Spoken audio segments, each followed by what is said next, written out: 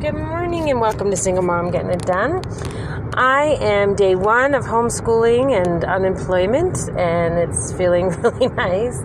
I had this plan to, have breakfast done and started by 9, and then we all slept in, and I was like, you know what? The point of homeschooling is that it doesn't have to be rigid like regular school. It doesn't have to be from this time to this time and this time to this time.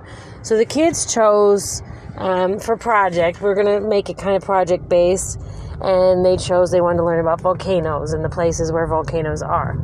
And so we went to the library, got some books, that we found some videos on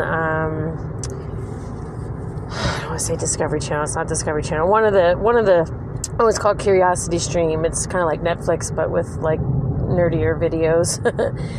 So we found some videos there on volcanoes and National Geographic Kids and all the things.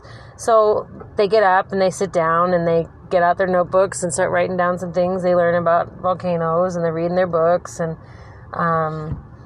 now I'm off to the gym, and Ellie and Rio, I think, both have started a travel brochure slideshow to kind of convince me, because Rio wants to go see Mount St. Helens and Ellie wants to go to Hawaii. So I said, you guys make it look really nice and convincing.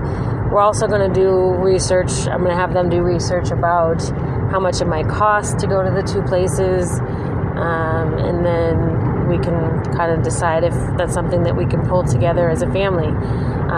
If I can get them really excited about going to one or both, I also want them to kind of create some entrepreneurial ways to make money, so that they can help fund it, because, travel is expensive. So these are all things, if they get really excited about it and if they're learning about it on their own, they're more likely to make an effort and put together some ideas to make that a reality.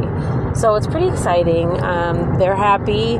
They're off on their own. And, Ellie started writing down notes, and she was like, I can't find 10. I said, well, honey, this is the difference between homeschool and real learning and what you do in school. In school, it'd be like, you fail if you don't find 10 facts. Or you just put down anything, even if you're not really interested, or even if you already knew it, because, you have to get 10. The point at home is that you see something interesting and then you go learn more about that. For example, Rio tells me, he goes, Mom, did you know that lightning can come out of active volcanoes? I said, no, I had no idea. I said, do you know how that happens or how that works? He goes, no. And I said, well, let's go look it up. And so that's, to me, active learning. When kids read something or hear something or see something and they say, I really want to know more about that. And so that's what they're doing right now. Rio is on the tablet researching how lightning can come out of a volcano, and Ellie is making her brochure about Hawaii, and Colin, well, he's doing some math, but he's going to think about where he wants to go on vacation as well. And so I'm going to have to keep reminding myself that after 16 years of teaching traditionally, that my kids don't have to do exactly that to show they've learned at home.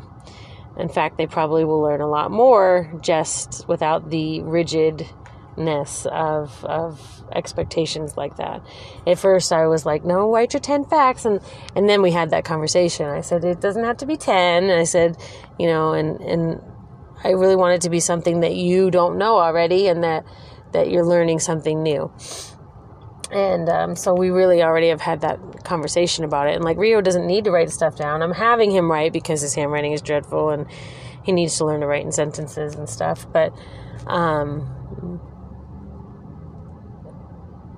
for him, he remembers what he reads. So he could regurgitate the entire book if I asked him to. So it's exciting, and it's a learning process, and it's a good reminder for me to let go of some of the control stuff that I've been so accustomed to for all these years, and to realize what real learning is versus what we can manage with 35, 40 kids in a class in school and all the things. So I'm really excited to see kind of what comes of this.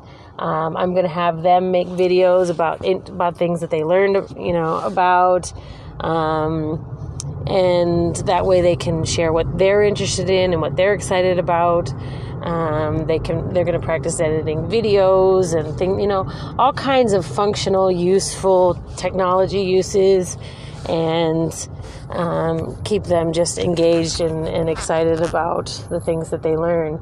And they get to decide. And we were talking about like what else should we learn about? Should we learn about different countries and how their economies work and stuff like that? And there's so many millions of options of things that they can do and learn about. And that's what we're going to explore and see what works and what doesn't. And the nice thing is we don't have to stick with it. If things are not going well and the kids aren't engaged, let it go and do something else. If the kids don't want to learn about Zimbabwe, well, we won't learn about Zimbabwe, and that's okay. Most adults don't know where Zimbabwe is or what Zimbabwe is, and that's okay. So I'm excited to see where this heads, and I've been enjoying myself so far. But for now, I'm off to Pilates, so I'll catch y'all later. Have a good day.